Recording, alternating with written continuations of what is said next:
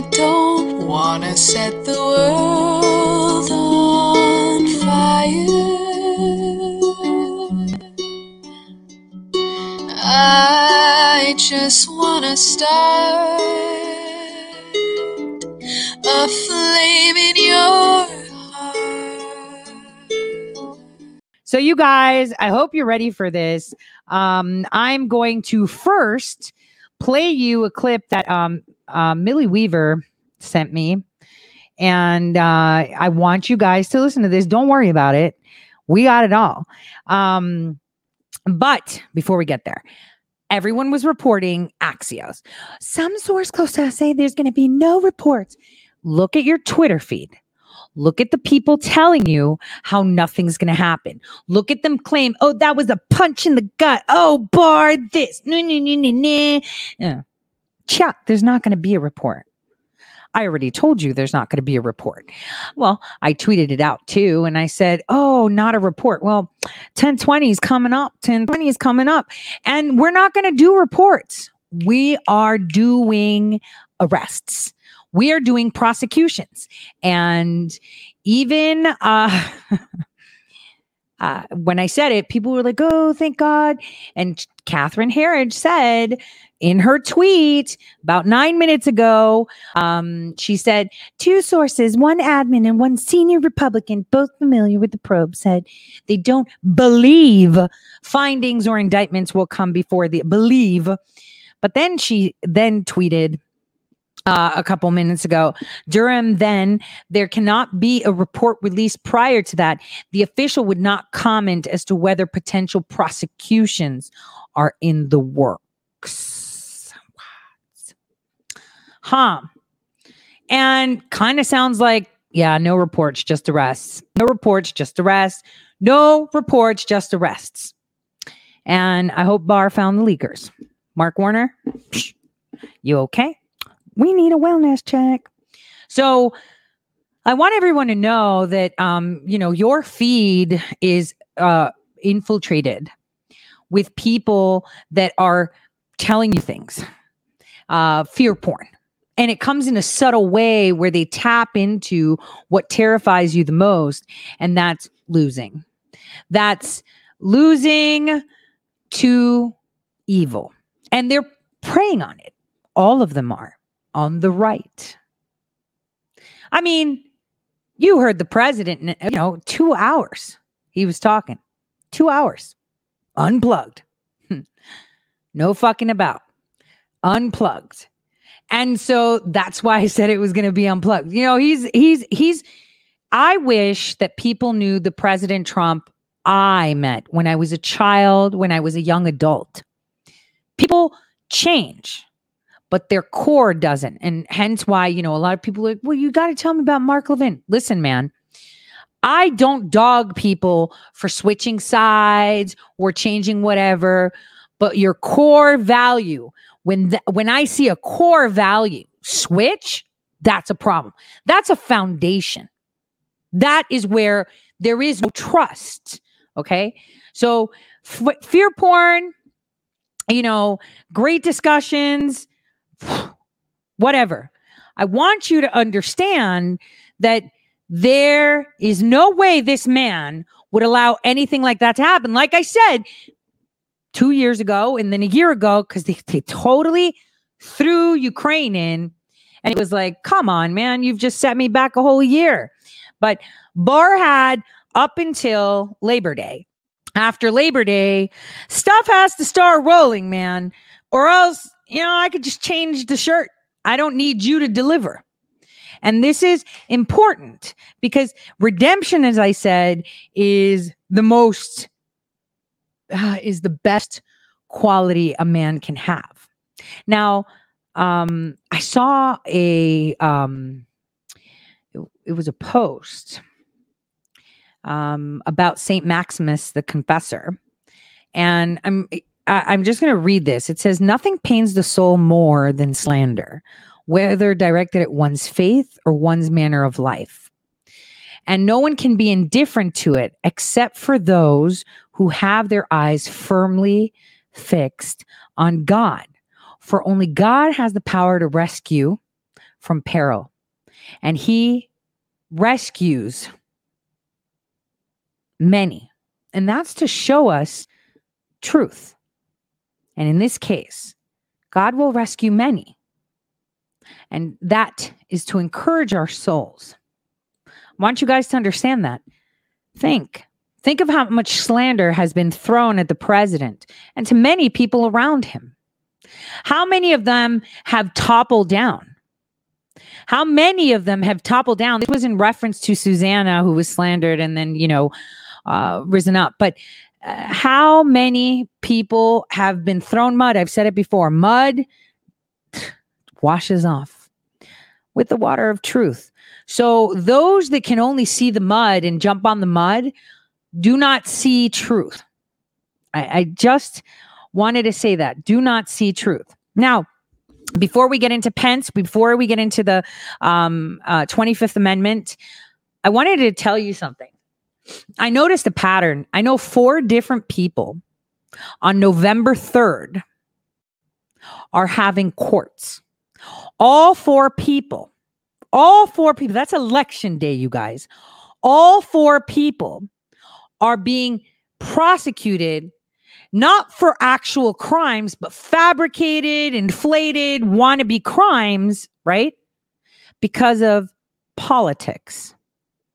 And what was funny was this morning, I was having coffee and my daughter was on a Zoom thing with school. And they're like, yeah, so we're going to start coming back to school right after November 3rd. And she's like, oh, but that wasn't political, was it?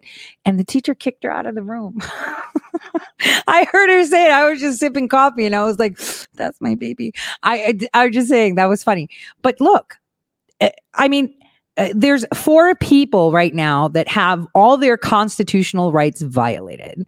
One of them is so polarizing to the right movement, Austin Steinbar. Everybody hates him. How dare you? Okay, again, nobody cares if you believe he says who he is, if you like him, if you don't like him, if you adore him, you want to jump in bed with him, you want him to jump in bed with you. I don't care. Okay? Let's pretend Austin is John Doe. The bottom line is, 1, he's still in jail. Other 3 are out. But 1, we have an American that has not had a speedy trial. It's been over 6 months. That has not been afforded anything. Okay. Sitting in jail for what? Damn, Hillary. Kind of like Martin Shkreli, who's in jail. Remember Martin Shkreli? Oh, pharma dude who brought attention to the fact that they were hiding AIDS medications by thumping the price. Yeah, that one. They savaged him completely.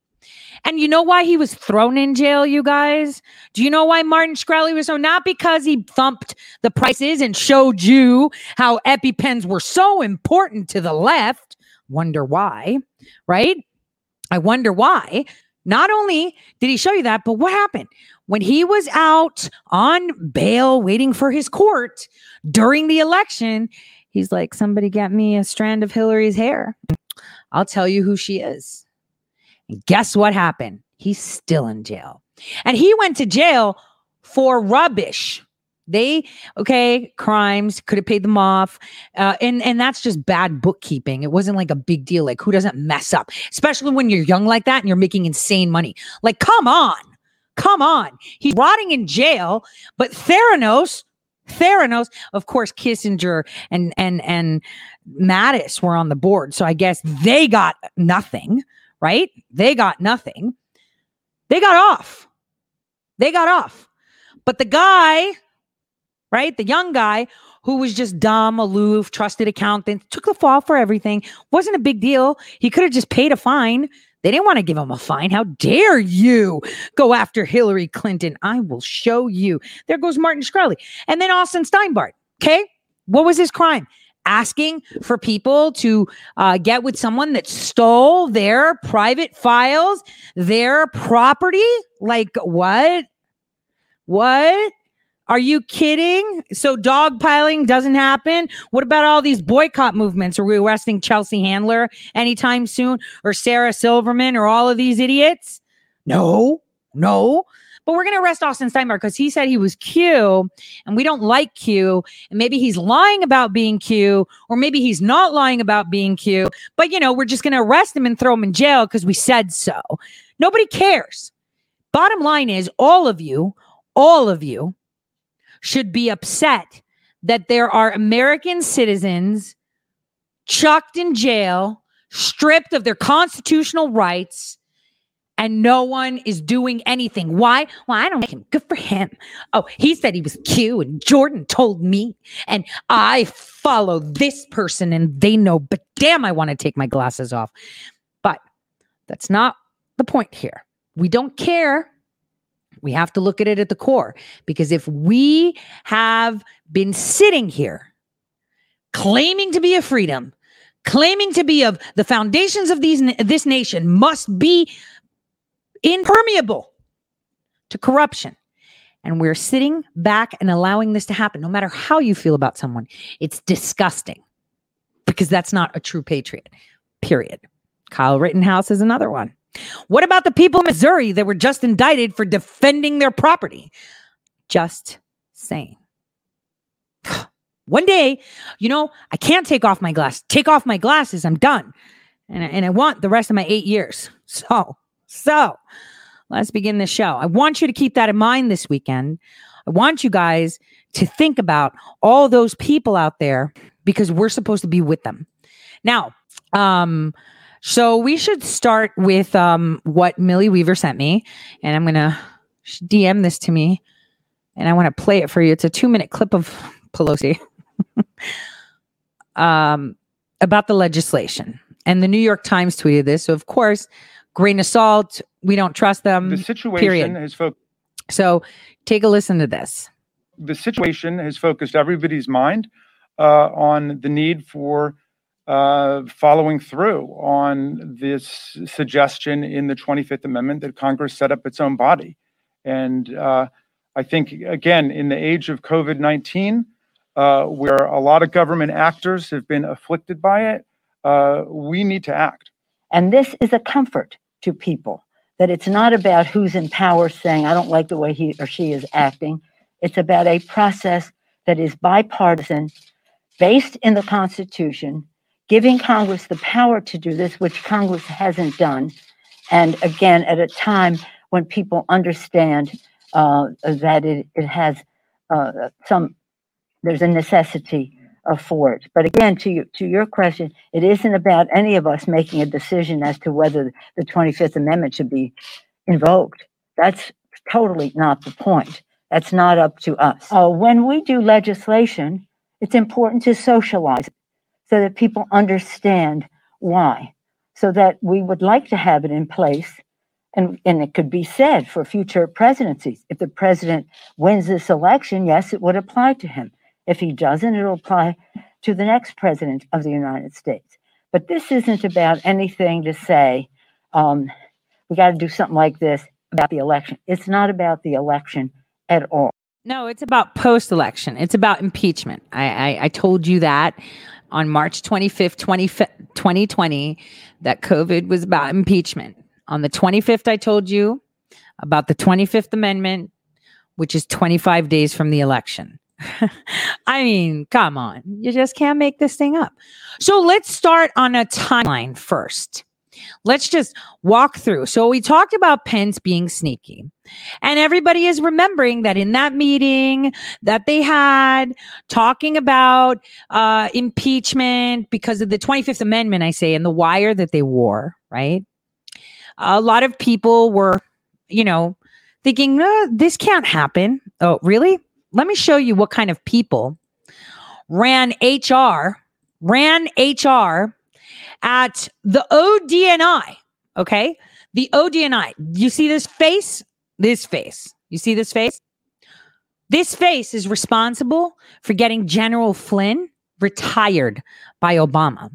This face was the person that wrote up everything about weapons of mass destruction. I've been clear about where I sat during the Obama administration and what the job was. This face was DIA, walked into ODNI. And this face before the transition documents were out, was placed on in April 2016 at a high position of hiring and firing within the ODNI that oversees 17 intelligence agencies. And this face was promoted by Coates to be the manager of who hires, who fires. She got to see everything. Let's take a listen to what she thinks about law and order and what kind of advice she's giving tools. Sorry, I lost internet connection last time I tried. So I wanted to help and explain why we should be all concerned and what we can do when it talks about the police and the federal agents problem in Portland and how that differs from the issue, but is similar to the one in DC about Lafayette Square and the other military policing issues.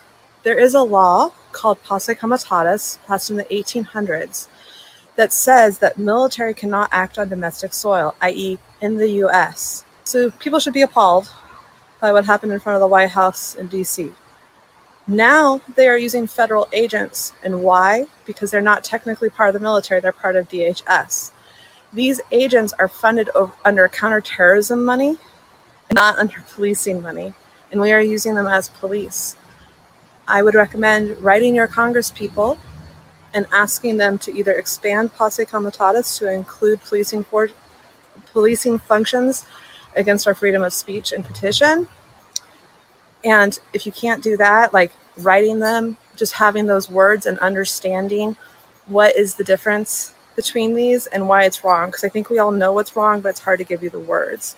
So using agents still that are funded through terrorism in response to protests are fundamentally against our First Amendment rights of speech, petition, and assembly. So those all should be able to help you if you want to think about how you can participate in citizen action. So that's my explanation as I see it. And if I can answer any questions or help, just leave comments on the bottom of this video. So this is the end of my first one ever. Hope it went well. Okay, so she looks nuts, right? She looks nuts. She doesn't look qualified just from the way she speaks. And I'm sorry, let's go to physiognomy, right? She does not look like someone that should, be running the HR for our nation. Now, I want to say thank you to Rick Grinnell. Either he fired her or she walked out right before. But see, I didn't know her name.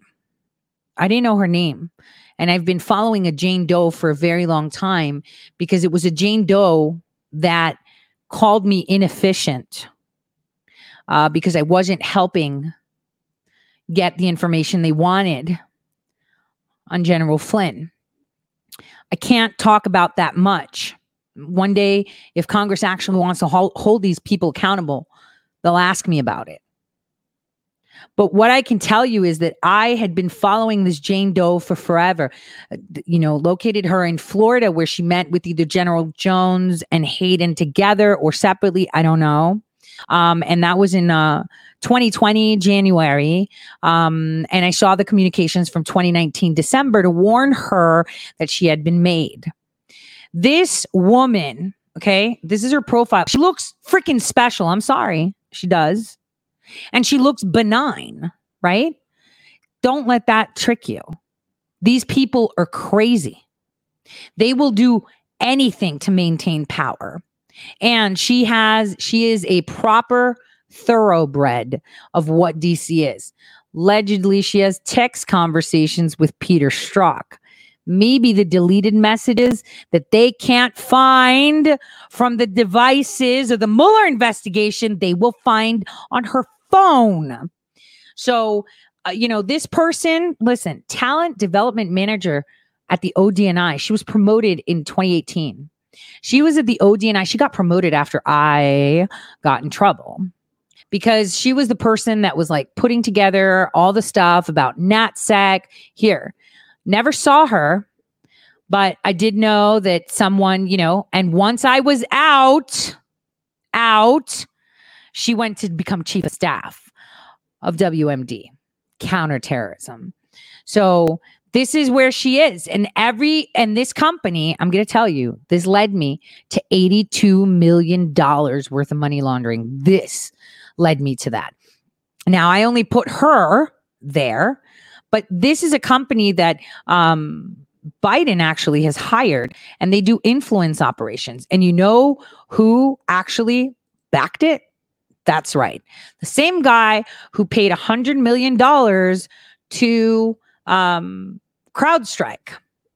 And that is, oh, did I not put the screenshot? It's Eric Schmidt. He's on the board of directors of this company. Let me see if I can pull it up for you guys.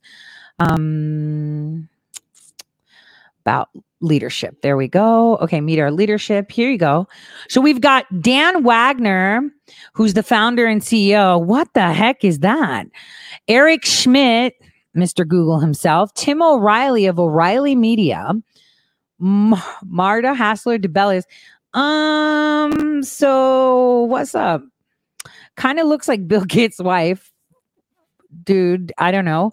And then we have, and this is from Adobe, right?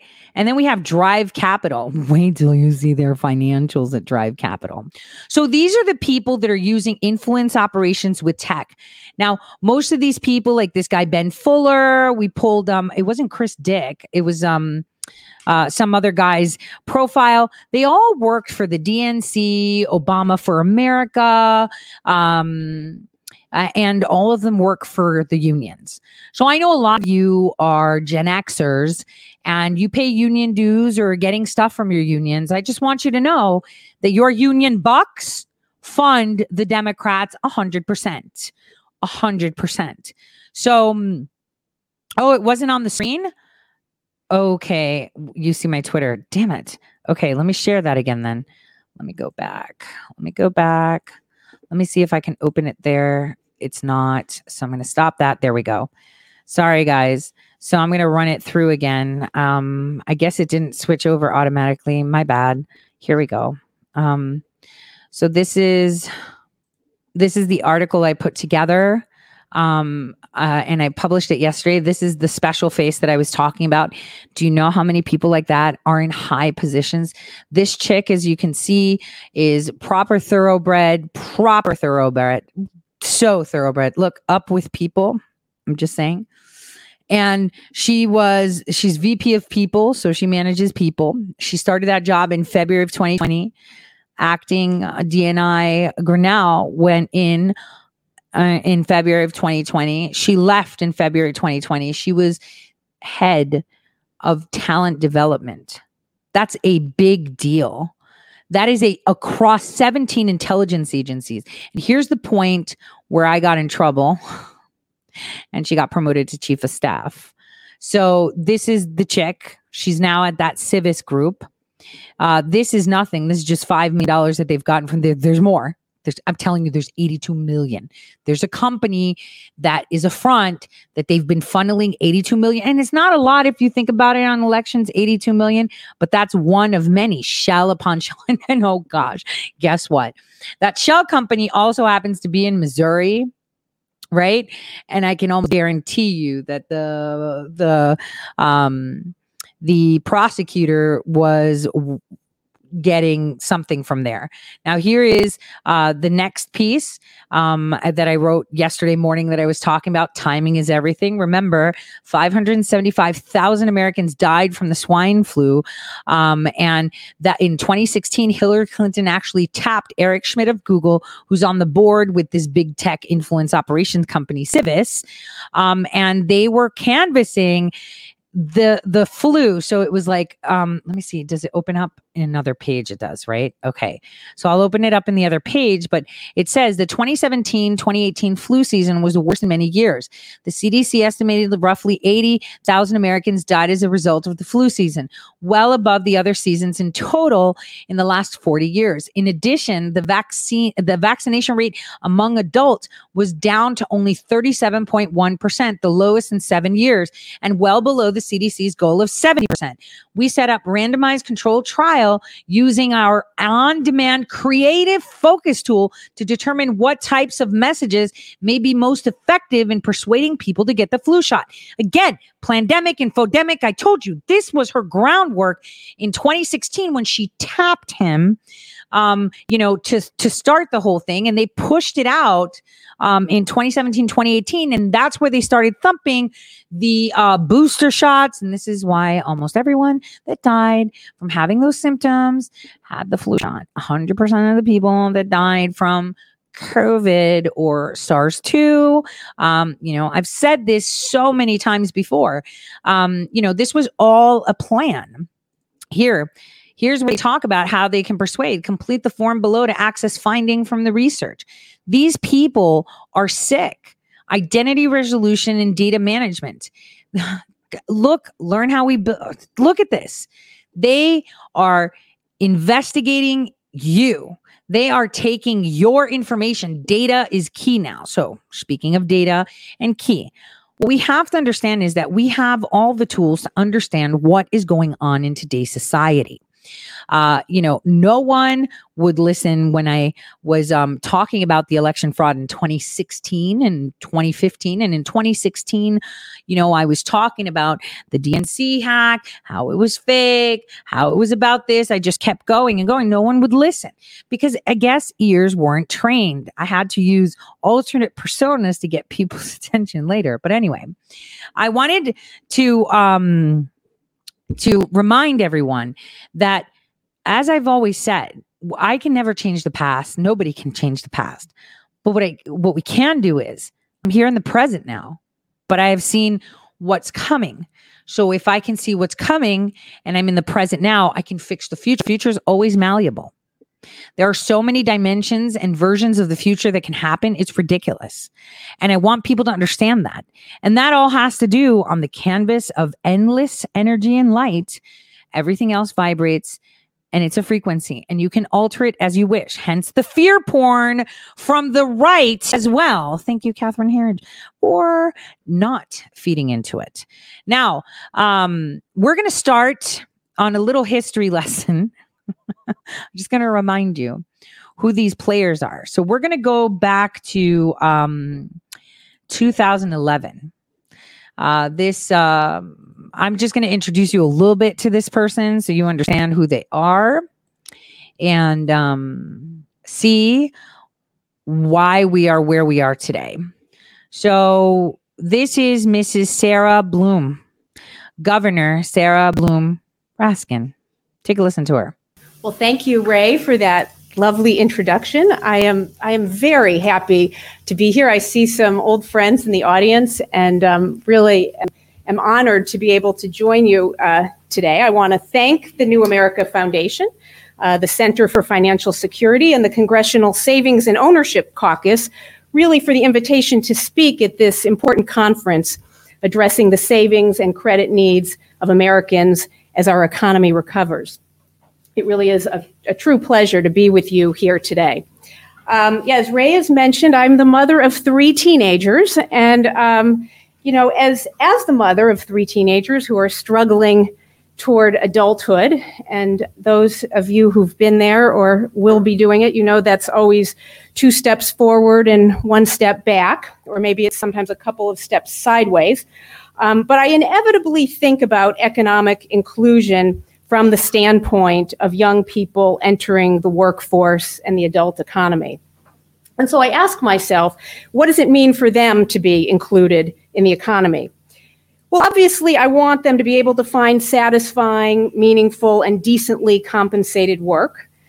Surely this is as much a marker of the transition to adulthood in our society as is registering to vote or earning the all-important driver's license. We might say that we're not truly included in the economy until we draw our first paycheck. One of the tragedies of our current lingering recession is that so many young Americans have not been able to experience the thrilling rite of passage that comes with finding a stable and decent paying job. And of course, even beyond the young, there are millions of Americans stuck in unemployment lines, desperate to find a way back into the productive economy. The question of employment, though, is not our focus today, but I do want to pause to underscore the promotion of maximum employment imperative of the Federal Reserve's dual mandate. I believe that this imperative has broad importance in American social and economic life. But economic inclusion also implies a kind of belonging and membership in the economy that goes beyond employment. In the financial and regulatory world, economic inclusion refers to efforts to expand public access to and participation in mainstream financial services. This effective inclusion in the financial marketplace depends upon a strong regulatory framework, active market participation, and an expansion in public financial literacy. For the sake of clarity, For the sake I'll of call clarity, this hold meaning on. financial inclusion as distinct from economic inclusion. Okay, so let me tell you who this chick is. All right. Aside from the fact that she unmasked General Flynn, and I'll tell you why she did. I want you to see her profile on Wikipedia. This is Sarah Bloom Raskin. She is the wife of Jamie Raskin. She was Federal Reserve Board of Governors, right? She was then nominated by Barack Hussein Obama in 2014, March 19th, 2014, to take over the Treasury. That was a very specific time. This happened after Brennan got into office too. And I'll tell you why. It's very important. Now, I had written an article, and I'm going to go looking for it, about the Department of Energy and the Treasury, the Treasury Department, and the Department of Energy, specifically a chick named Priya, who was actually sent documentation by Strzok about Hillary Clinton's emails. Okay, about her emails. So I want you to see that this is all coming together for you guys. Again, it was all about her emails. Again, why would the Treasury be involved? Why would she be unmasking Flynn? Now, this ties back to the article that I wrote yesterday. So this chick, right, was responsible for making sure that General Flynn would be retired in the Obama administration. She called me inefficient. That was the report. That is what I heard. Okay. And that is what I saw. So I wonder if there's still paperwork. So I was inefficient. The bottom line is the Treasury was always responsible for washing money and how we would be funding ISIS. And this is for a long time, not only ISIS, but Iran. So the money that was sent on a plane, the 1.6 billion plus there was more. So it's closer to 2.7 billion if you break down all the transactions. But that aircraft with the actual cash that can't be traced, who do you think had the ability to do that? Right? Okay. So it's the Treasury Department, goes back to them. So she's the one that unmasked Flynn. Now, we're going to take another history lesson, and we're just going to remember reportings and talks about the 25th Amendment. So before we go to that, we're going to see Obama talking about Miss Raskin. You need to hear this. This is how you can see, like I've said so many times in so many ways and methods, we have everything we need. President Barack Obama will nominate Federal Reserve Governor Sarah Bloom Raskin as the U.S. Treasury Department's number 2 official.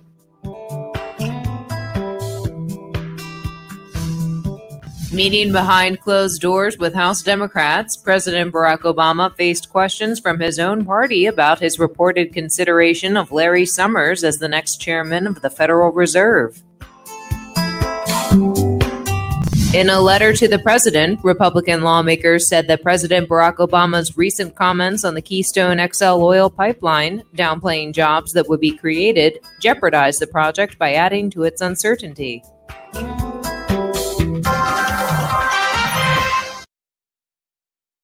Okay, so that was money, right? So we talked money on that one. Hold on. Now we're going to go to, let's see, we need to go to 2017, where the first discussion happened. This is where they had started canvassing about COVID. So we're going to listen to the first report on July 6, 2017. Remember what happened around that time with the 25th Amendment, you guys? Okay. There was a meeting with Rod Rosenstein, Dan Coates, and Vice President Pence about wearing a wire because when President Trump was pissed, and let me tell you something, there would be no cuss word ever. And those of you that have come contact with me up front, you know, they say the more you curse, the more intelligent you are. Yeah, I do that a lot. Super sailor mouth. So I want you to listen. At the time, right before they had this meeting, this is what they were discussing. You need to remember these things. 5-5. Take a listen. Democrats in the House are taking a new approach to get President Trump out of the White House. Nearly 24 Democrats have signed on to a bill that would create a commission with the power to determine at any moment if President Trump or any future president is mentally or physically unfit for office. The legislation is inspired by the 25th Amendment to the Constitution, which establishes procedures in case the president or vice president cannot perform their duties. The bill was proposed in April, but support has grown in the last week after the president sent several controversial tweets aimed at cable news hosts and media networks. Joining us now to talk about this is the bill's sponsor, Maryland Democratic Congressman Jamie Raskin. So, Congressman, welcome to you. Start off by laying out what exactly your bill plans or proposes to do. So, Katie, thank you for having me. The 25th Amendment sets forth procedures for presidential succession and also for dealing with the problem of presidential incapacity. It's been invoked 6 different times in different kinds of scenarios when, for example, President Reagan had surgery or President Bush had surgery and powers were temporarily surrendered to the vice president. Section 4 of the 25th Amendment says that the Vice President of the United States can act with a majority of the cabinet to determine that there's a presidential incapacity, or the Vice President can act with a majority of any body to be set up.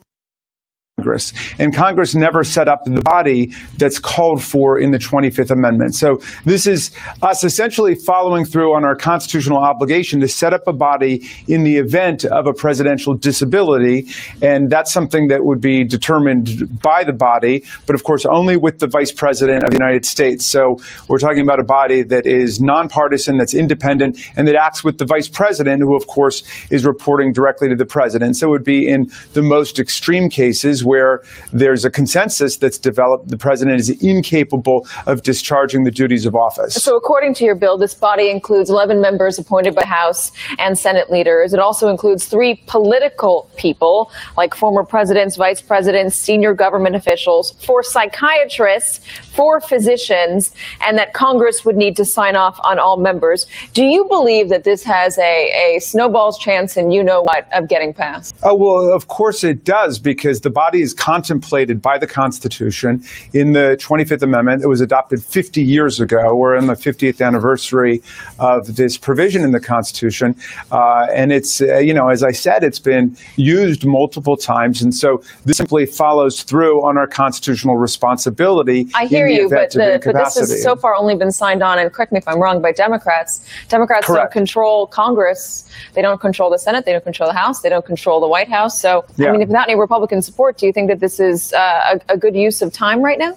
Well, things in Congress do take time to happen, and it's been 50 years that the 25th Amendment has been in place. But the body itself would be nonpartisan. It would only be activated upon bipartisan, bicameral action by Congress. So there's nothing for anybody to be afraid of except for a presidential incapacity, and that's what the 25th Amendment was all about. It was adopted after the assassination of President Kennedy, and of course we've had multiple assassination attempts take place in our history. We've had lots of presidents incapacitated by different kinds of illnesses, physical and mental, and so on. And so we need to be prepared. Do you believe that this bill would end up resulting in the removal of President Trump?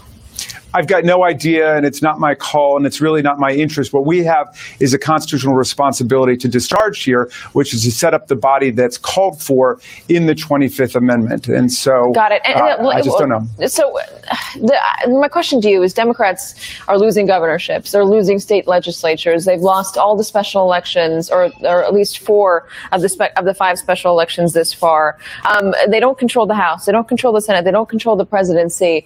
Is this based basically giving the sense that this is an anti-Trump, this president bill, and not something where the Democrats are saying, here is what we believe in, here is what we are going to do for the American people. Are you risking just giving more fodder to those who say that, the deep state or Congress is doing anything they can to make sure that President Trump doesn't succeed? What would you say to those who might raise that criticism? I haven't heard that from anybody except on the media. Of course, the Democrats are the party that built Social Security and Medicare and Medicaid and the Affordable Care Act. And we're moving forward to try to expand health coverage, to reduce prescription drug prices. And it's the Republicans that want to throw 22 million people off their health care. And that's President Trump's agenda and program. So this is no fetish with us. It's a constitutional responsibility that we've got to execute. But we're trying to move forward on the real mandates of the American people. And we want to expand health coverage, and we want to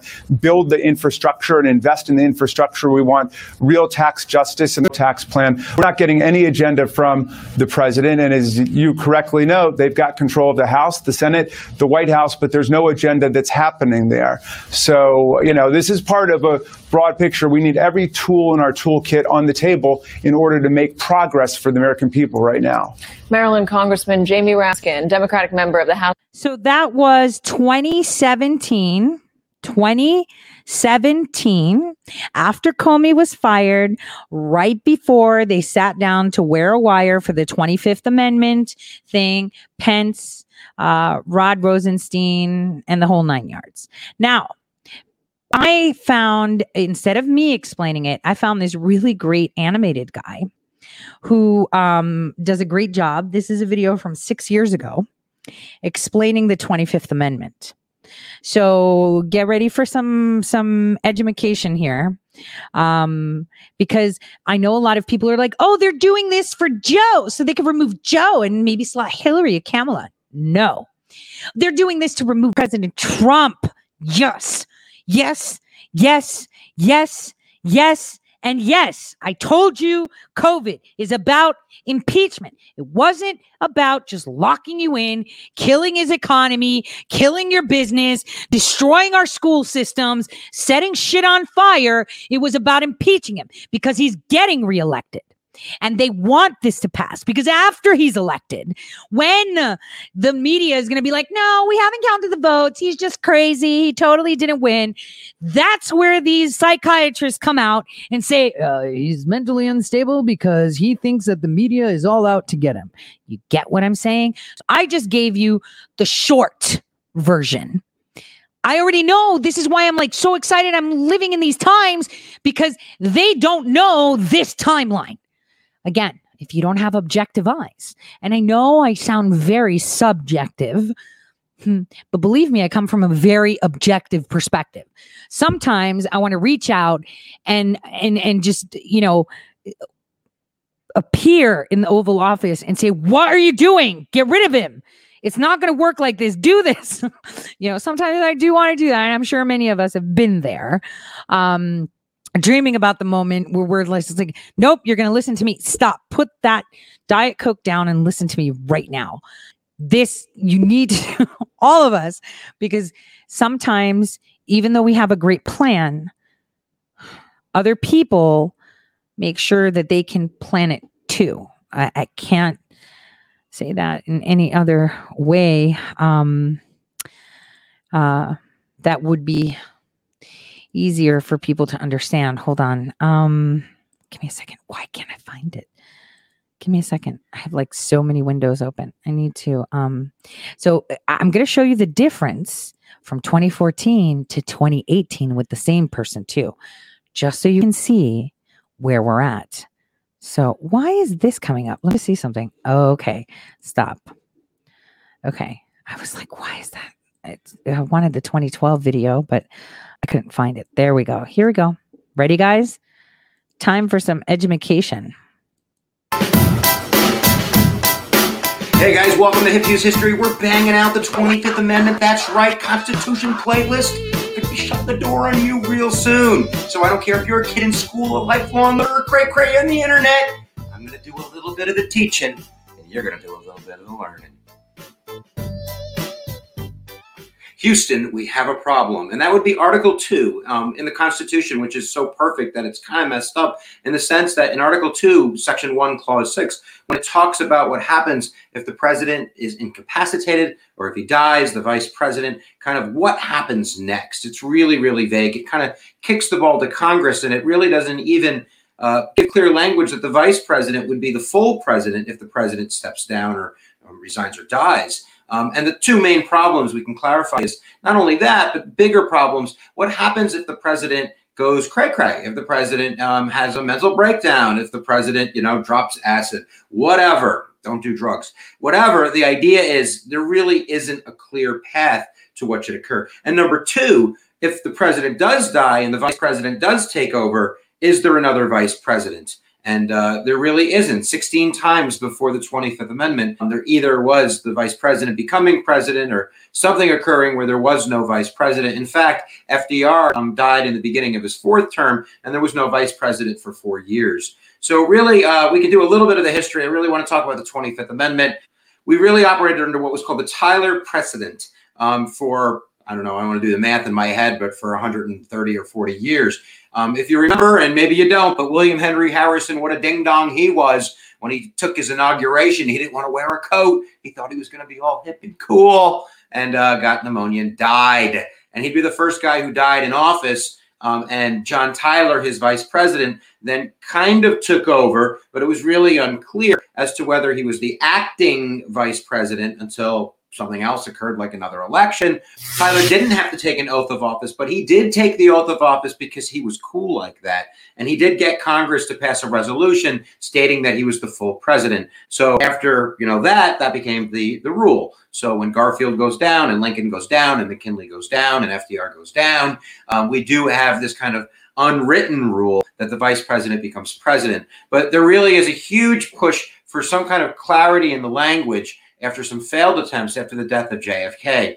And we do have something called the presidential succession law, and it has an order in terms of who would be next and, after the vice president, and it goes to the Speaker of the House and the Senate pro tem. But there was kind of a little issue over their age. I think, with the Kennedy assassination and kind of having no vice president with Lyndon Johnson taking over and having the Speaker of the House, I think in his mid-70s, and the Senate pro temp was like 119 years old. There really is this push to get this bad boy done. So let's get that done. Wrong with that, but we really want to write that down. So let's write it down. 25th Amendment.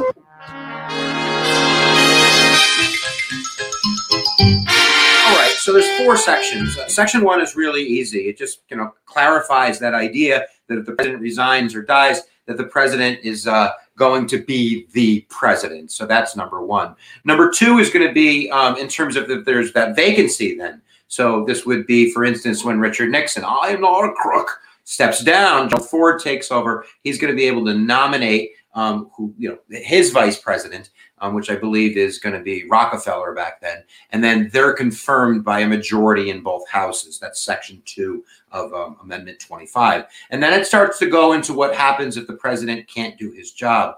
And this would first fall to if the president could communicate that. So if the president's going into surgery or the president has, some kind of moment of I'm losing my mind, he can write a formal declaration to Congress, and then when he rescinds that with another letter, then he would take that power back over. So Section 4 is literally like the coup d'etat. If you watch House of Cards, Kevin Spacey, I believe, pulled one of these trying to get rid of the president. But basically, if the vice president can get a majority of the cabinet, of the executive officers, to write a formal declaration to Congress saying the president's lost his marbles, immediately the vice president ascends to the presidency. But wait, it's not over. Then the president can write to Congress and be like, I'm not crazy. And then bam, he's president. And then I believe that the vice president and that majority of executive officers have 4 days to go back to Congress and say, he is crazy. And then 48 hours, I think it is, that the Congress has to decide whether or not the president can fulfill his functions. So that's it. It's a 25th Amendment. Remember, you have the idea that the vice president is going to be president. We now have a matter to pick a vice president when that vice president ascends to the presidency. And we have a way for a president to kind of discharge himself. And now we have a secret coup d'etat way to get rid of the president. I don't know why I'm talking like I'm on Bullwinkle. So we hope that you learned something. That's all I got. Guys, oh my gosh, what just happened? Like my whole thing was disconnected completely. That was super bizarre. Now, you heard this guy talk, right? You heard him explain it. You heard him. Section 4, right? Now you're going to hear him during a Trump administration. Are you ready for this one? This one's going to tell you exactly. What did he tell you? Oh, it's a coup d'etat of how we can take out the president. I don't know why I'm talking in such a nefarious fashion. Well, let's see. Why is he talking in such a nefarious fashion? Take a look. The question, is there a way to remove a president who gone cray-cray other than impeachment and removal in the Senate? And the answer is a striking yes. So let's take a look at the 25th Amendment, Section 4, and grow our collective brains. So following the death of JFK, there was a united effort to create a new amendment, the 25th Amendment, to deal with situations where either the president was incapacitated, was in surgery, and to make sure we all knew that the vice president was going to be the acting president. And you can certainly check out the 25th Amendment video that I've already done to check out those other parts, but we're focusing on Section 4 of the 25th Amendment, which I will read out loud right now, at least part of it. Whenever the vice president and the majority of either the principal officers of the executive departments or of such other body as Congress may by law provide transmit to the president pro temp of the Senate and the Speaker of the House of Representatives their written declaration that the president is unable to discharge the powers and duties of his office, the vice president shall immediately assume the powers and duties of the office as acting president. So the first section is pretty simple. The vice president really has to be part of this coup d'etat, because if the vice president isn't on board, the president isn't going anywhere. And the thought process is that it would be the vice president and the cabinet that would know the president best. So if the president had gone off the rocker, they would be the ones that would be the first to know. So the way the system works is the vice president, along with a majority of his cabinet, which would mean at least 13 of the 24 cabinet heads, would have to write written declarations to both the head of the Senate pro temp, and the Speaker of the House that the president was unfit to continue to do their job. That means that 14 people can take out the president, but it doesn't end there. Now, the president can write back to Congress and say, no, I'm fine. I want to do my job. I am fit. And then power goes back to the president, because as soon as those written declarations go in, the vice president becomes the acting president, but then the president can grab it back. But wait, then the vice president and those cabinet officials have 4 days, count them, 1, 2, 3, 4, to write back to Congress to say, oh no, he is cray-cray. And then the power goes back to the vice president. And then the second part of Section 4 kicks in, which is basically Congress is going to decide if the president be cray-cray. They have to convene. But how's this?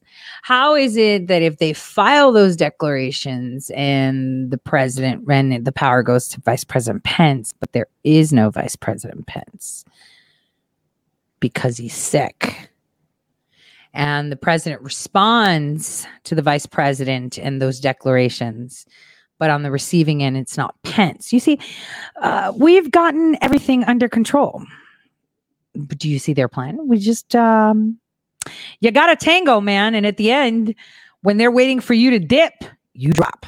In 48 hours, and then they have 21 days to hold a hearing to decide, with a supermajority required in both the House and the Senate of a 2/3 majority vote, that the president indeed is crazy. But if they don't get that 2/3 majority in the House and the Senate, the power transfers back to the president. There's also a little caveat in the 25th Amendment, Section 4, where Congress could legally create a law that would create a body that would replace the cabinet. So it could be some type of mental stability board. But of course, that would have to pass and be signed by the president, or would have to be passed with a veto-proof majority, which doesn't seem likely right now. So that's how Section 4 of the 25th Amendment works. So if we do have a cray-cray president, there is a constitutional way to take them out. So that's all I got for you. If you haven't subscribed to Hip Hughes History, make sure you do that below with a little subscribe. Yeah, so that's pretty interesting, isn't it? So we went to 2017 and we saw Raskin talk about it. Now let's go to January of 2018, where Raskin joins CNN New Day. Remember, she like ran away and I actually, you know what? I self-proclaimed that she ran away from Twitter with what I said. But, you know, I like to think so, because it was like, what? Who is this nobody telling? Tomorrow, a group of lawmakers will meet with a Yale psychiatrist to discuss President Trump's mental fitness. One congressman has already proposed a bill to make it easier for Congress to invoke the 25th Amendment and remove President Trump from office if he's found mentally unfit. Joining us now is that Congressman, Democrat Jamie Raskin of Maryland. Congressman, thanks so much for being here. Good morning. Delighted to be with you. So this meeting tomorrow with the Yale psychiatrist, who called for that and what prompted it? Well, let's see. I believe that Dr. Lee is coming to visit a bunch of people in Washington. She's been here before. The bill that I've introduced, H.R. 1987, I actually submitted back in April, long before we met her, or even before their book came out. And so what prompted that? I mean, there's a couple of things that happened. Listen, the psychiatrist met in December with lawmakers. I know you've spoken to her a couple of times. You've proposed this bill. What's prompting this? Well, the 25th Amendment in Section 4 says that the vice president in the cabinet or the vice president in a body set up by Congress can determine that there's presidential incapacity for reasons physical or mental. And I think that concerns have been raised from the very beginning of the presidency about the cognitive state of the president, the emotional state of the president, and his ability to take care that the laws are faithfully executed, which is the principal job of the president of the United States. And so I don't take a position on whether or not the president currently has capacity or incapacity, but I'm taking the position that we've got a constitutional responsibility to act under the 25th Amendment to set up the body that's been called for. I see. And so yours is more focused. What you're calling for with the 25th Amendment is more focused on procedure than actual diagnosis of the president's mental fitness. And I do want to get, I want to get to that in a second. But first, I just want to get to some of the things that Dr. Lee has said, okay? She has said, she's described the president as dangerous. She has said he is becoming very unstable very quickly. Mr. Trump is showing signs of impairment. She hasn't evaluated him. How can she say those things? Well, as I understand it, I'll let her speak for herself, of course, but as I understand it, she's taking the position, and the other psychologists and psychiatrists and neurologists who participated in the bill are saying that there are warning signs, and they consider it a very dangerous situation without rendering a specific diagnosis. And of course, they've got a First Amendment right to do that, just like the president has a First Amendment right to declare himself a very stable genius, or Steve Bannon. Yeah, he's a freaking stable genius. And here's the thing. Do you know what? This is 2018. And what happened?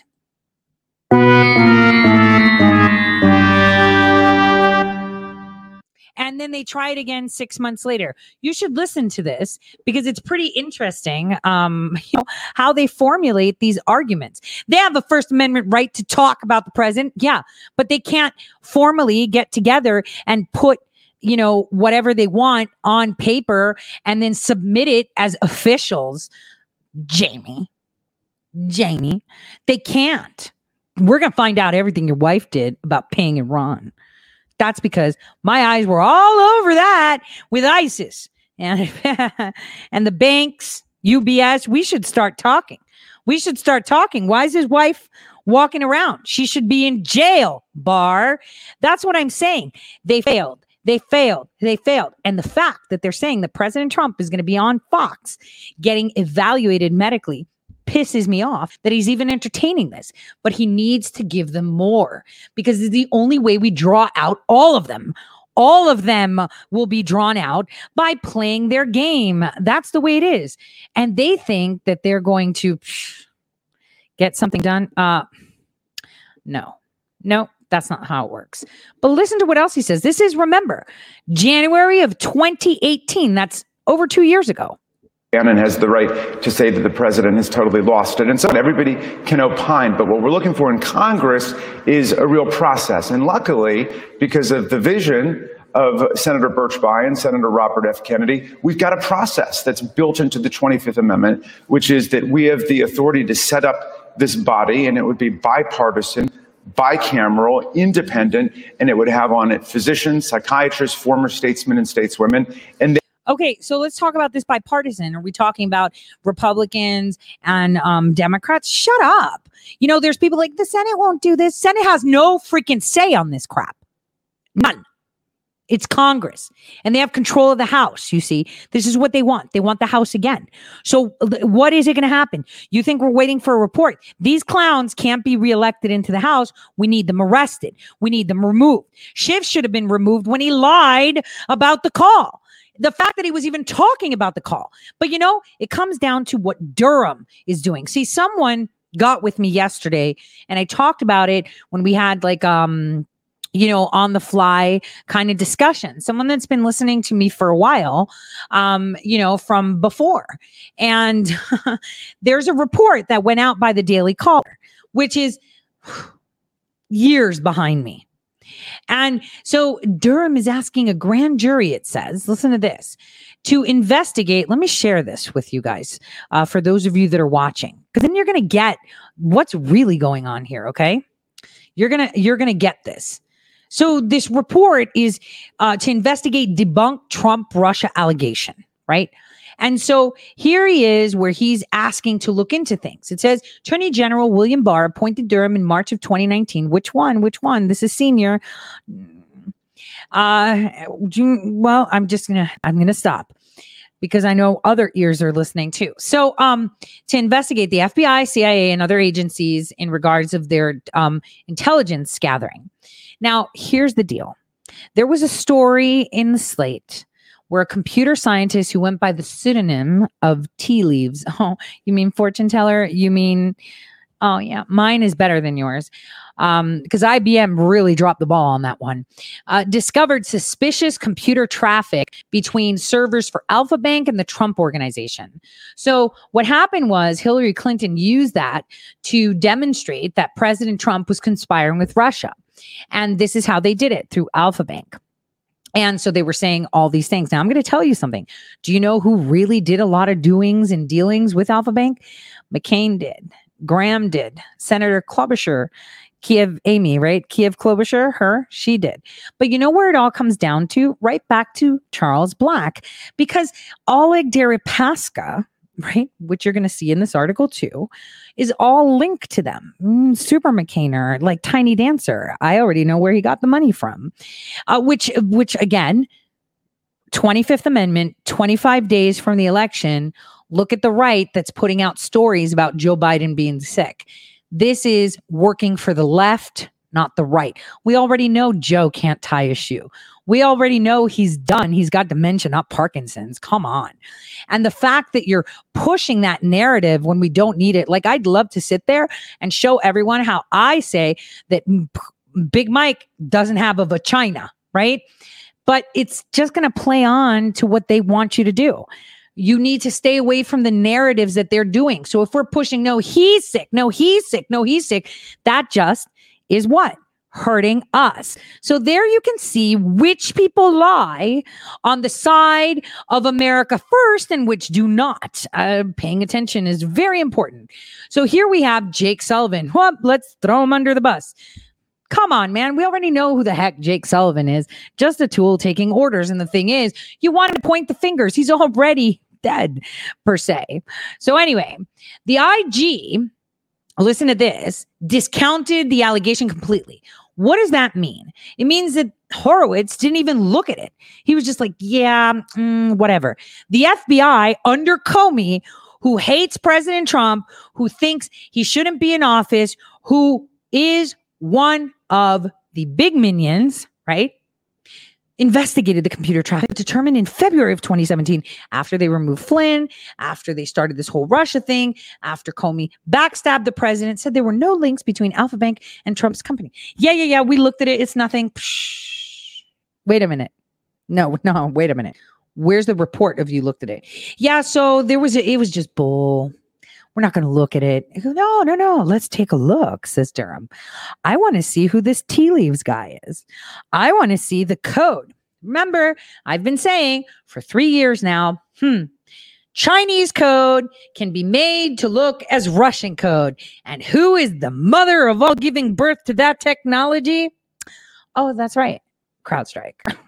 So here is where it's going to get real interessante. So we have all of this stuff they're talking about. So what comes up? Oh, Daniel Jones. Damn. Am I the only person within our nation talking about Daniel Jones? Actually, Daniel Jones is how I found out. Take a look. That it wasn't a whistleblower. It was actually a wiretap. I've been talking about Daniel Jones forever and a day. The guy that took all this money from all these big donors. Oh, Daniel Jones fingerprints all over whistleblower complaint. But why now? Exclusive. Whistleblower is Adam Schiff's scapegoat. Real players identified. Obama plant in the NSA. Whistleblower is a wiretap. Phony dossier series. Why is no one talking about Adam Waldman? See, look at all these. These are all related to Daniel Jones. It's all there in front of you. It's just if you choose to see it, because apparently other people know the news and they're giving you BS bullshit, right? Of what is actually the news, because one, either they don't know, or two, they're getting paid. And I can tell you about 95% of them are getting paid to not tell you what's up. So, bottom line is, this is what's up. You know, Daniel J. Jones, who that dude was. All right. So he started with Teach America, and some other like foundation. Hold on. Let me pull that up with the profile that I have on him. So when I saw the whistleblower complaint, I saw that it was composed of multiple people and it was written in a very specific way. And after having studied the supposed report that they did on CIA torture, damn, Gina Haspel, where you at? So keep in mind, this is from 2019 that I put this. It was safe to talk about it then because they had stuff. But this guy wrote over 6,000 pages, supposedly, of the CIA torture report. He worked through Feinstein. He was, Brennan's little minion dude, above board minion dude.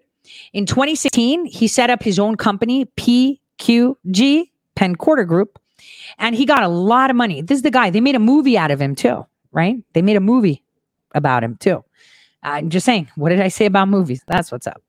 So in here, I tell you how he was the key point guy to talking to Christopher Steele. It clearly says, referring to Christopher Steele, he said he will also speak with Dan Jones, whom he says he's talking to you. This is Mark Warner. Oh, you mean the Republican? Yeah, that one. So why is Mark Warner now under investigation? Nobody asked that question. I've been talking about that. So why the leak now? You have to see. Look over here. I just want you to see.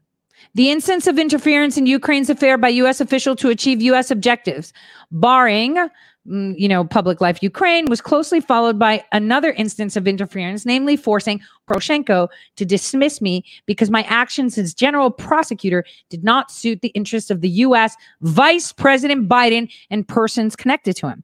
Oh, you mean I've been telling you about all these lawsuits and how he's been named and how they're suing Joe Biden for forever and a day?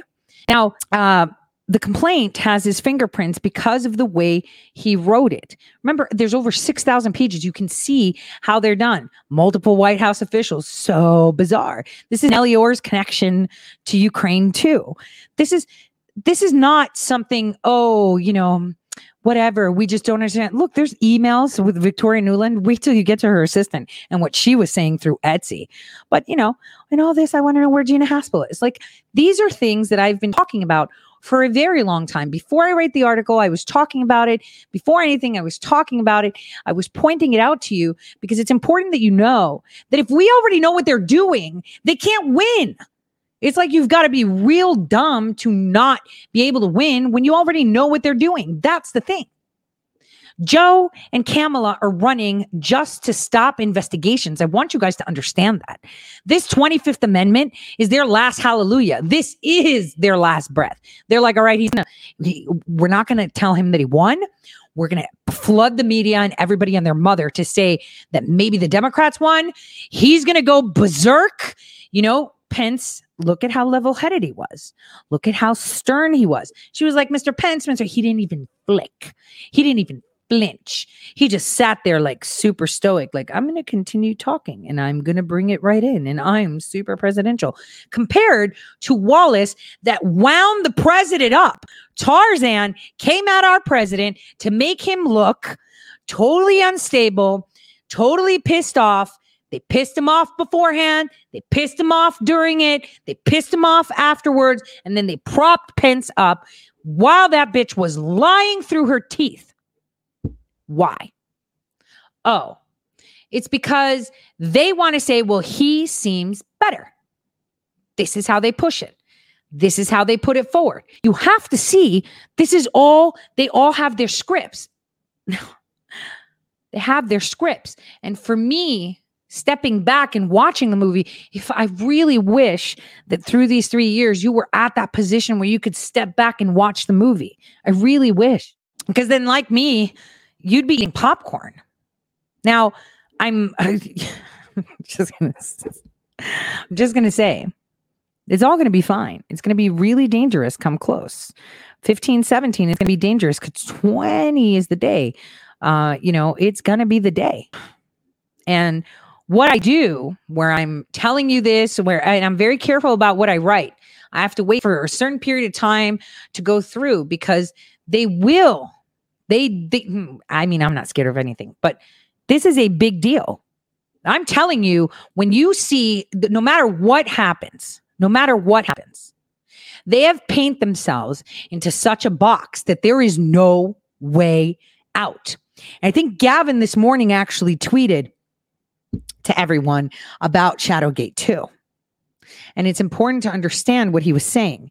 He said, just so you know, ShadowGate 2 would be out already had we not made serious discoveries in the process of finishing it. It's almost complete. In the meantime, enjoy this hint. Those circling around the president in coup formation are in a box, and there is nothing they can do now. He then further said, those that have attacked our documentary, our whistleblowers, and my family will be revealed to be connected to one of the biggest deep state corruption syndicates there has ever been. Hence, the PSYOP against ShadowGate. By the way, ShadowGate has 5 whistleblowers lined up. Huge. Now, I say this because do you know that Millie, Gavin, and her brother all have court on the 3rd of November on election day, supposedly? Do you guys know that? Totally not political, right? Totally not political, right? So everything is changing on election day. I'm all for, let's just black it out. Let's go back to primitive and we'll do it better the next time. I'm all for it. I'd love to see that. Unfortunately, that's only at a 22% right now. I would totally love to see it. I've got my Faraday bag so I can keep some pictures. Other than that, I'm game on. I really don't care. Really don't care. Because right now we're partying like it's 1929 and I'm telling you, Obamagate, Spygate, Russia hoax, SCOTUS gate, any gate you can think of. And you know what? We're going to have a new version of Watergate, and that's a hint. That is a hint. Watch the word water. That is a hint. Very big hint. That is what I'm working on. So I want you to know that everything you're seeing now has already been played out. Listen to him and you'll see he said it again in 2018 later on. He said it in 2019. It's all been there all along. You just don't see it because you're conditioned not to listen. They would be able to act in the event of a crisis. A couple more questions before I get to that process. You're right. She has a First Amendment right to say these things. However, the American Psychiatric Association really frowns on this. In fact, they have a protocol for not diagnosing somebody without evaluating them. And I know that maybe she hasn't given an exact DSM diagnosis. However, when she says that Mr. Trump is showing signs of impairment and that the president is very dangerous, I mean, isn't that hyperbole? Well, it may or may not be, depending on your perspective. I mean, they've been invoking what they call delusional behavior. So the president one day admits that the Access Hollywood tape is true. He apologized for it. And then a few months later denies the existence of it and says that the whole thing is fake news. You know, there are newspapers, I think it's the Washington Post, that's collected what they call thousands of lies told by the president. The other interpretation is that these are not lies, but he actually believes them. And that is delusional behavior. But again, you know, anybody can pine under the First Amendment, but what we need is a process to deal with the possibility of a real crisis. You know, we got 535 members of Congress. We've only got one president in the United States. That's why we have a 25th Amendment that was adopted in the nuclear age. And the senators who introduced it and pushed for it, I've read the entire legislative history, they said this is very serious business. If you have a president who goes into a coma or loses his memory or has a psychotic break or for some other reason is unable to render properly the powers and duties of office. Okay, so as I understand it, the way the 25th Amendment is triggered is by the vice president. And your point is that Mike Pence will never do that. There's no scenario that you could imagine by which Mike Pence would do that. So you are trying to call for a revision whereby it would be what you think is a more impartial body than the cabinet, the president's own cabinet, or the vice president. I'm just wondering, do you have... Can I interrupt you there? Yeah, but go ahead. Yep. Yeah, that's not exactly right. It's not triggered by the vice president. If you read the 25th Amendment in Section 4, it says the vice president and the cabinet can act, or the vice president in a body set up by Congress. So the body can initiate it, the cabinet can initiate it, or the vice president can initiate it. Okay, so you're sort of planning for a rainy day of some kind. And I'm just wondering, are other lawmakers going along with you and signing on? And do you have any Republican support? So I introduced it back in April. Yesterday, we had 60 co-sponsors who've joined onto it. And no Republicans have done so yet. Obviously, a number of Republicans have expressed their concerns about what they've described as erratic and unstable behavior in the White House, which one Republican senator described as an adult daycare center. Again, you don't have to take a position one way or another, but if you think that enough questions have been raised, then we think that we need to be prepared for this. And that's what the 25th Amendment's all about. Yeah. Question. In December, when you met with that Yale psychiatrist and there was a group of lawmakers that did so, we understand there was one Republican in there. Can you tell us who that was? I was not part of any group meeting with Dr. Lee. She came to my office to visit me for a moment. I had to go vote. So right, but you know about it. And so can you tell us who that Republican was? But I actually don't know. I'd be interested to know who it is too. But look, I mean, Senator Corker has raised very specific questions. Senator Flake has raised very specific questions. So, you know, I don't think we need to get to the level of investigative journalism to see who said what to whom. We've got a whole book written by these psychologists and neurologists and psychiatrists, and we've got a number of members of Congress who have raised very legitimate and valid questions. So if we can get, you know, one or two levels above just the name calling that's been taking place the last few days, we can develop the process the Constitution calls for. Congressman Jamie Raskin, thank you very much for explaining it to us today. Great to have you on your day. Chris. There's another component that's every bit as important. So whether Congress... we don't want to listen to that part. Hold on. We don't need to listen to that part. Now let's go to 2018. Again. Okay, this is another one. 2018. Again. Is this the one? Wait. Hold on. Yeah. Rod Rosenstein discussed secretly taping Trump and 25th Amendment. This is from MSDNC. Just watch this one. See, it's all there if you look for it or if you remember it. And you know what they pander on? The fact that people don't remember. So this is 9 months after Jamie. There is an avalanche of news as America heads into yet another weekend. We have just learned that attorneys for Dr. Christine Blasey Ford have asked Senate Judiciary Committee members for more time to decide if she will testify about her accusation against Supreme Court nominee and federal judge Brett Kavanaugh. We'll have much more on that still developing story just ahead. The other story we're covering tonight, this explosive report from the New York Times about Deputy Attorney General Rod Rosenstein. He, of course, the one in charge of the Mueller investigation. Times reporters Adam Goldman and Michael Schmidt report that Rosenstein considered secretly recording President Trump and even discussed invoking the 25th Amendment to remove Trump. Goldman and Schmidt write, quote, Mr. Rosenstein made these suggestions in the spring of 17 when Mr. Trump's firing of James Comey as FBI director plunged the White House into turmoil. Mr. Rosenstein made the remarks about secretly recording Mr. Trump and about the 25th Amendment in meetings and conversations with other Justice Department and FBI officials. Several people described the episodes in interviews over the past several months. The people were briefed either on the events themselves or on memos written by FBI officials, including Andrew McCabe, then the acting bureau director. The article continues, quote, none of Mr. Rosenstein's proposals apparently came to fruition. It is not clear how determined he was about seeing them through, though he did tell Mr. McCabe he might be able to persuade Attorney General Jeff Sessions and John Kelly, then the Secretary of Homeland Security, now the White House Chief of Staff, to mount an effort to invoke the 25th. The Times report adds that Rosenstein was serious in raising the idea of wearing a wire himself to secretly record the president somehow, and that he mentioned it on a different occasion. Justice Department officials tell NBC News that Rosenstein's remarks were not meant seriously. According to a senior DOJ official at a meeting on May 16 of 2017, quote, Rosenstein was arguing with Andrew McCabe about the president, according to a senior Justice Department. Do we trust any of these senior justice officials that have all been fired and are secretly being indicted? Come on, you guys. Come on. We know. Because you know what? It was Pence that had set up that fund that he did for himself and Mattis, right? Yeah, you remember. An official.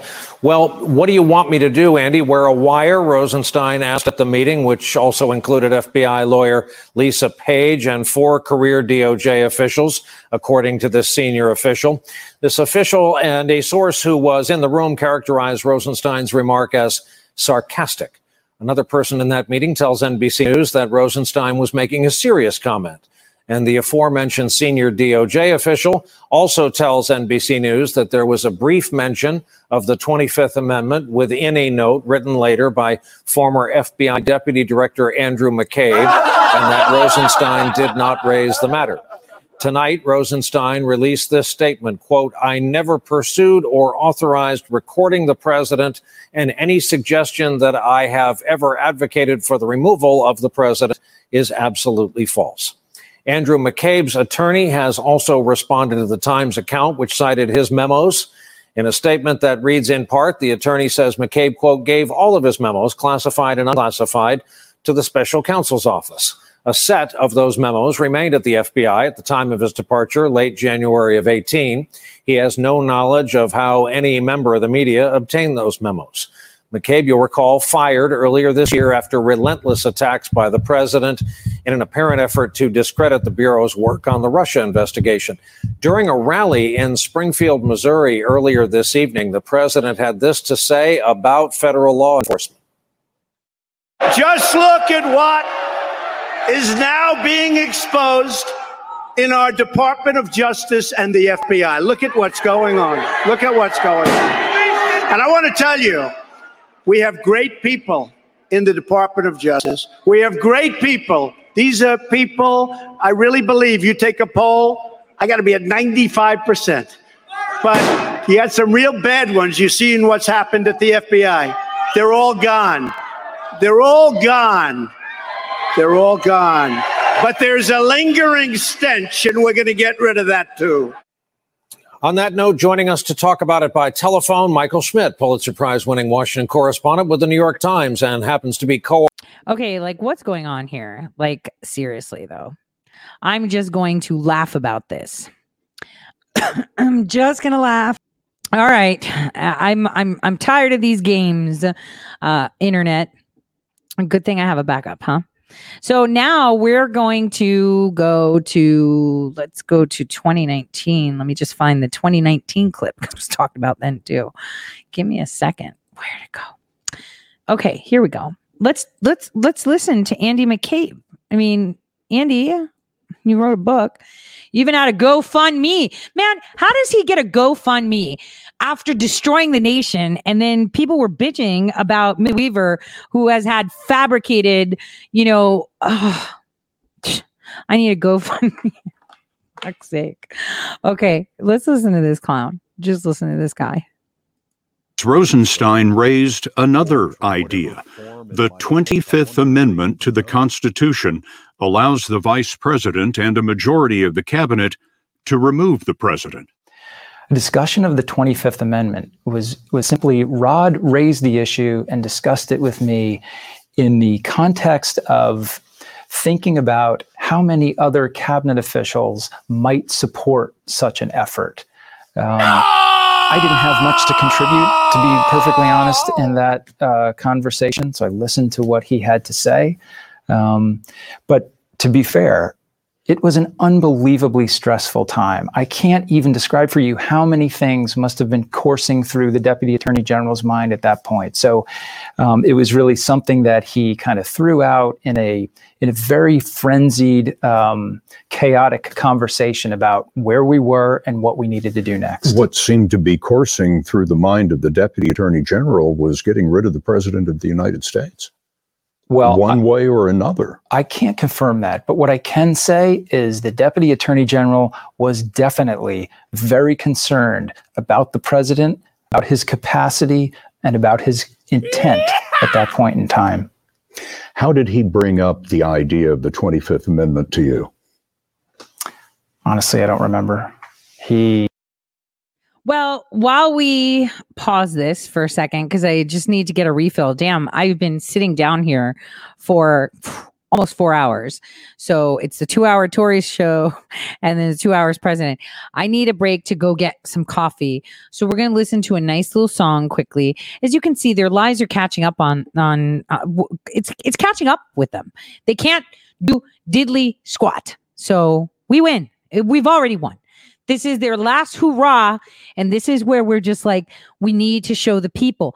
Please try to envision yourself stepping back outside of this planet, outside of everything you see in front of you, and take a seat in a nice, comfy recliner with a freaking bucket of popcorn. It would make so much more sense. Can't disguise. No, you can't disguise. Tell me lies, tell me sweet little lies. I'd go to the moon in a nanosecond. The problem is we don't have the technology to do that anymore. We used to. No. We have TI-84s, right? Because apparently we went to the moon then with TI-84 tech. And I just want to say that today, it's Friday, and it is a prelude to a week that's pretty crazy. I'm going to be doing a little bit of stripping. No camera, though. And I'm going to finish up this 25th Amendment so you could just see how everything is tying in. So I'm going to be doing a little bit of stripping today. Maybe I'll peek out through my glasses just a little bit, just to let you guys know just how extraordinary times actually called for extraordinary people. And that is our president for sure. So I want you to listen to the rest of this McCabe interview and then listen to today's news.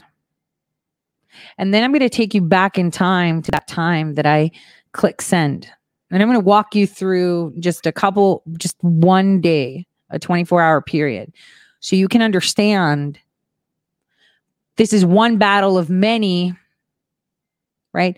One person of many that are fighting. Some you see, some you don't. This is a battle that no one saw. And I told the world in a not so easy way, but I'm going to walk you through it so you understand it. So let's finish his deer in the headlights or what. I have like these special effects that I'm going to be using because I'm putting together. I want to put like videos to avoid the censorship. So this show, I just wanted to say both the Rush Limbaugh and my show will be up tomorrow on YouTube and Rumble, only because this evening I will not be able to, parse it through and, chop it up in two or whatever and upload it. So, but I'll do it in the evening maybe, but it's going to be up tomorrow morning so we can watch the show together tomorrow morning. I like to re-listen to my shows to see what I could have said better or easier, so that way my message is a little bit more clear, because when your mouth is tied, because you can't say things you want to say, man, I'm telling you, the teeth imprints on my tongue sometimes. It's like, what? So take a listen to the rest of this and we'll continue. It was just another kind of topic that he jumped to in the midst of a wide-ranging conversation. Seriously? I mean, just another topic? Yeah. Did you counsel him on that?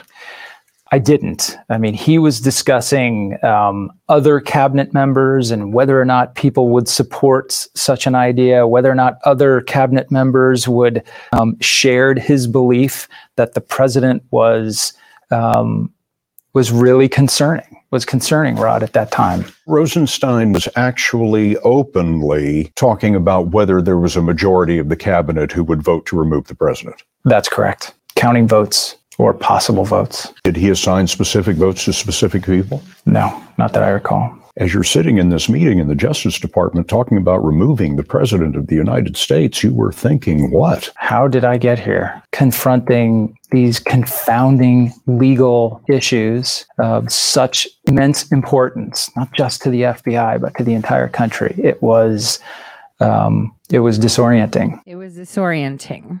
So there's a lot of things that are done for optics, a lot of things that are kept in certain ways. So like, for example, say you start a new job, or here's this, for example, like Millie Weaver and Gavin, they have other predetermined appointments or travel plans. And even though they're going through court, they can tell the court, hey, this was already planned. And, you know, it's kind of a big deal. Let's just pretend it's like, I don't know, I'm going to meet with leaders or something about your foundation or something. And that has to be allowed because it's predetermined and you're innocent until proven guilty, right? Why am I saying this? I just want you to keep that in the back of your mind while we watch, you know, how Scalise blasts Pelosi over the push to remove the president with the 25th Amendment. Listen to what he says. Okay, listen to what he says. And then we're going to get into the strip mode. And it's going to be like Unchained Melody right there. Okay, here we go. Louisiana Congressman Steve Scalise. Congressman, each hurricane brings its own challenges. What's your greatest worry with this one? Well, first, good morning. Good to be with you. And, you know, my prayers are with the people of Southwest Louisiana, especially when you look at Lake Charles, the fact that they're still recovering from Hurricane Laura. And then here you go again. People, they just had to be removing some of the debris that's still on the ground yesterday to try to clear up some of the debris from Laura as this storm approaches. So, you know, every storm you take seriously. But when you're on the heels of recovering from a major storm just a few weeks ago, it's a double blow to especially the people of Lake Charles. But we pray for everybody in the direct path of this hurricane. Congressman, we want to ask you about your colleague across the aisle, Nancy Pelosi. She is suggesting that later today she's going to be thinking about some sort of legislation to create a commission on presidential capacity and perhaps try to invoke the 25th Amendment. She says the president who's taken medicine for COVID, the medicine's making him kooky. And so she wants to essentially transfer power to Mike Pence. Mike Pence is not going to say, yeah, I think I should have that. Where does it stand in the House on the Republican side? Well, first of all, this shows you just how misplaced Speaker Pelosi's priorities are. We should be in Washington helping families that are struggling and recovering and small businesses that would love another round of Paycheck Protection Program funding, where there's massive bipartisan support for Congressman Chabot's bill to give them another round of PPP funding. That could be passed tomorrow, but she's not bringing us back for that. She has been fixated for the last 4 years with overturning the results of the last election. And then here she is again on the heels of Vice President Pence winning handily in the debate against Kamala Harris. She's now trying to overturn the results of next month's election. She's wanted to remove President Trump from office because she doesn't agree with the people's choice from the last election. Look, they started with the Russia hoax. They did impeachment. This is what she spent and wasted her speakership on. She should be fighting for families and small businesses, not trying to overturn the results of the election because she knows how well President Trump's doing. And by the way, what a signal that is to Joe Biden that she's spending her time trying to remove President Trump from office because clearly she mustn't have confidence in Joe Biden's abilities. The president says Crazy Nancy is the one who should be under observation. New York Post editorial board, the potential coup is an obvious non-starter. And Mark Levin piggybacked on that, saying the Senate won't pass this. President won't sign it. She's setting up nothing. She's doing a fan dance, another phony Pelosi drama 3.5 weeks before the election. Why do you think she's doing this if she knows it can't pass? Again, clearly it's to distract away from the fact that they can't tout anything about Joe Biden. Vice President Pence, literally the night before, had done such an incredible job laying out President Trump's agenda, what President Trump did to get this economy back on track from the failed years of Obama and Biden, how he's confronting COVID. We're literally on the verge of 4 different internationally respected companies being approved by the FDA, which is the gold standard for drug certification, on the verge of vaccines that are being done because of President Trump's leadership, by the way, in record time. And what's she doing? Not helping families. Families need help. Instead, she's trying to overturn the results of the election yet again. So they're trying to take out and alter the elections again. Obviously, they have the House, so it doesn't matter what the Republicans have to say. It does matter to us when we're watching them, though. So now I'm going to take you back to, October 25th, 2017. I decided that I'm going to do something. I did it. And then on October 28th, I got, some really, incredible, news. I had found out, and remember, I did a lot of stuff. Well, I saw it. I saw that there was an extradition order out for Hillary Clinton. She was outside of the country, and there was an extradition order. And that when you do that, okay, so there's one where it's like you're flagged so you can't travel, or if you land somewhere, they put you on a plane and fly you back. And so that was actually done on October. It was done on October 27th, but October 28th was actually in effect. So it wasn't until March, right before my birthday, right? It wasn't until March. Well, okay, so I'm going to have to rewind. So in February of 2017, Hillary Clinton tried to leave the country, but she was under investigation and was not allowed. So the plane was grounded. Her private plane was grounded in Boston, and she was quickly put on. They took away all her stuff. She was quickly put on a plane to New York to have, her lawyers had arranged for her to go to New York, and she was put on a coach seat on American Air, which is government. We all know this. And, her lawyers sorted it out. Everything was fine. They were like, this is happening. So then we're going to fast forward to 2018. That was actually put out in 2018. Then we're going to fast forward, to October 2017, when that was put out, right? That she is to come back to the U.S. the minute she goes through an airport. And so, again, she's taken, and you see her. I had sent it to Laura Loomer at the time, where she tweeted out the video where she had paperwork, which is what we do when we are bringing people in, and they put her on a plane. Well, see, I couldn't get that one, but the extradition plane took her straight to DC, and then she's put on a plane. She didn't have a passport or ID. She and Bill were there. There was a video of her getting on the airplane to go back. Now, the same day, October 28th, when that was put out, the president was furious. October 28, 2017, the president was furious because Vice President Pence, after I'd done what I did, decided to go to Minot Air Force Base. And he arrived to Minot Air Force Base.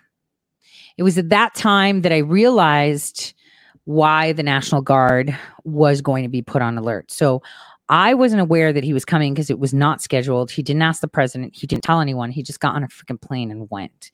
And it was during that time, like, because he went, an order was put out, and the National Guard, throughout the United States was given a mandate that you may be recalled. And that was done on Halloween of 2017. I'm reminding you this because this is really, really important. I talked about it when it happened. I tweeted about it, posted about it, because it was a marker. It was that change in time where the timeline shifted and it was the winning one.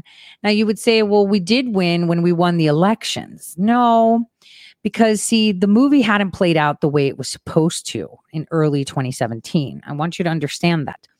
And what was noticed is that from January 2017 up until October 25th, 2017, things were kind of going, but think of it this way.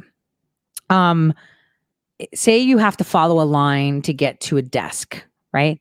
And you're supposed to follow this line. Sometimes you might slip over, your foot might go over the line to the left, a little bit to the right. But this,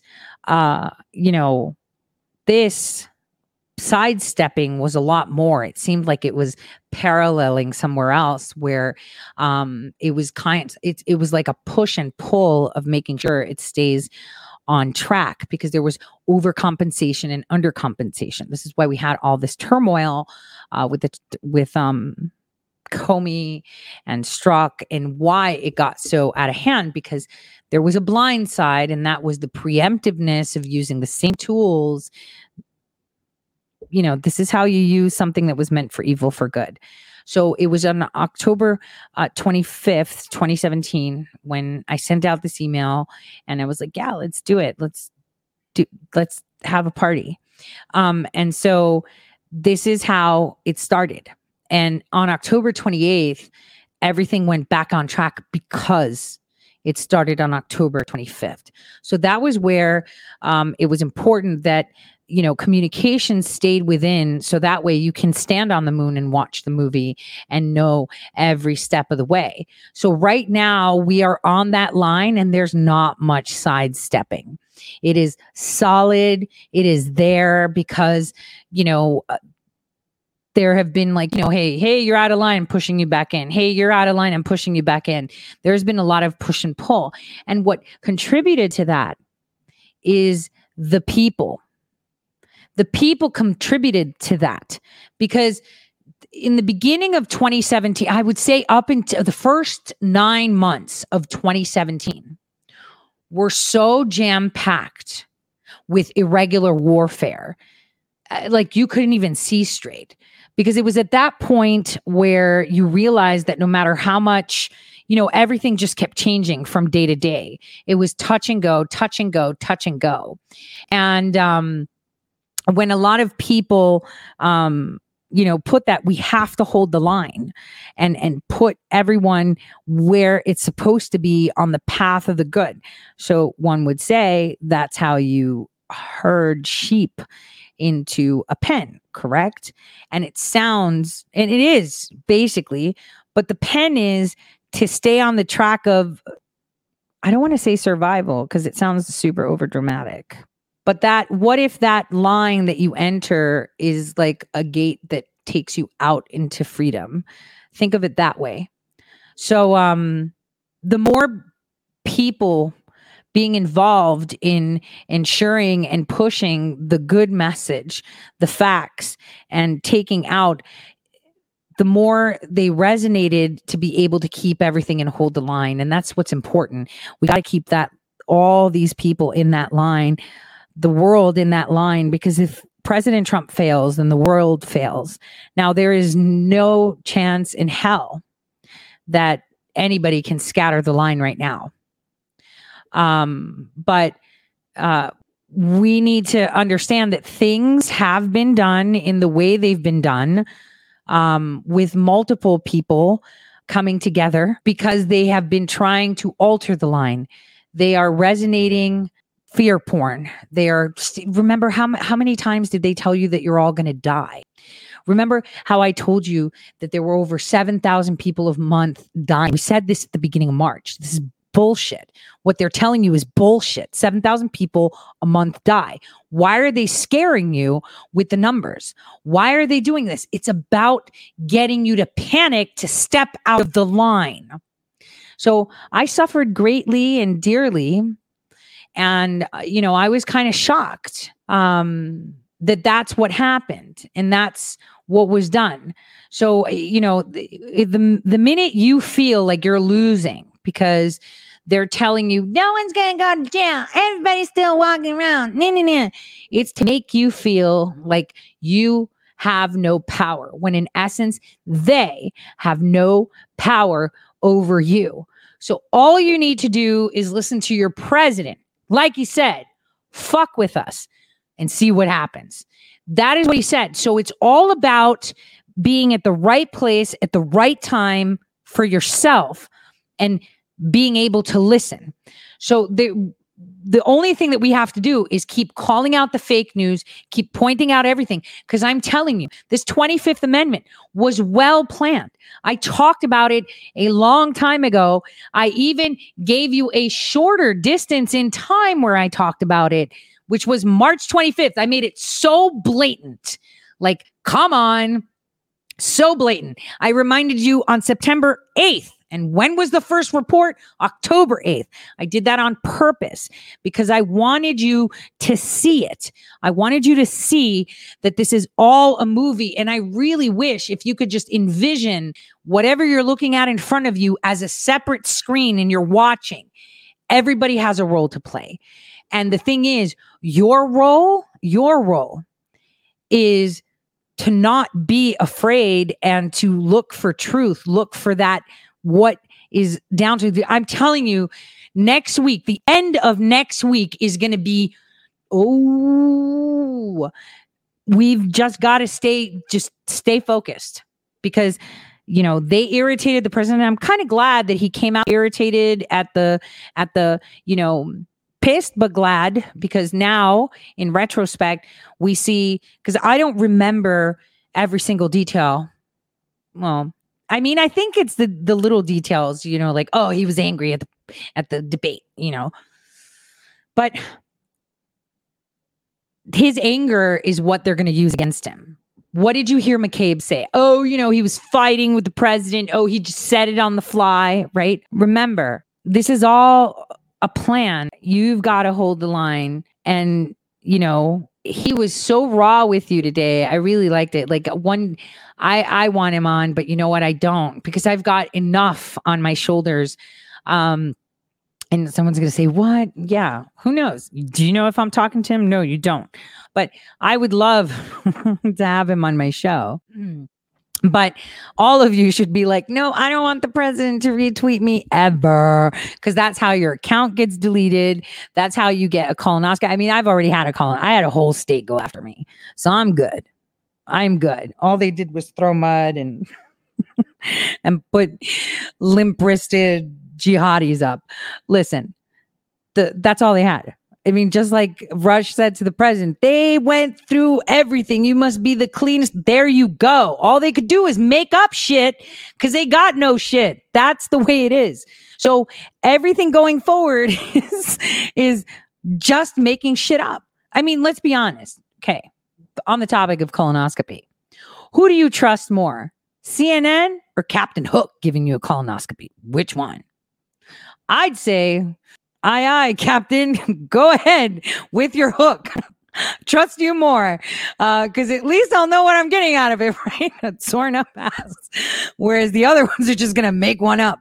So, I want you guys to find the humor in this, because if you can laugh and smile in the face of fear that they're throwing at you. Fear. Remember, I'd love for you guys to listen. I think I did it even with Millie Weaver on her channel where we were talking about the virus and the fear point. I was like, come on, man. Statistically, we have over 7,000 people a day that die. A day.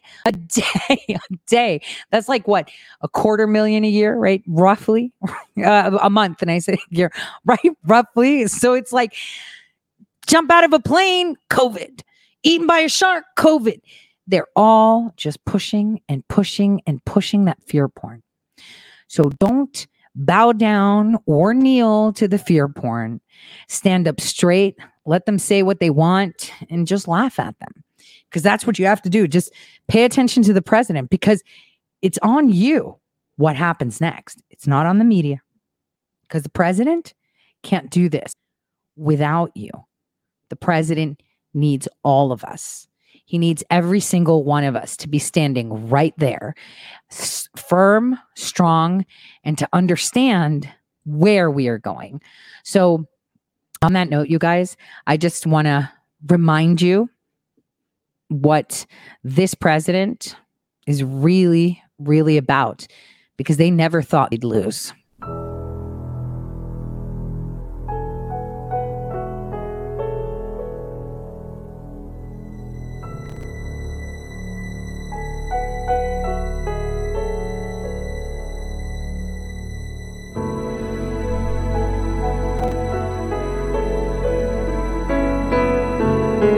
Every heart is filled with longing to be free from all life's pain.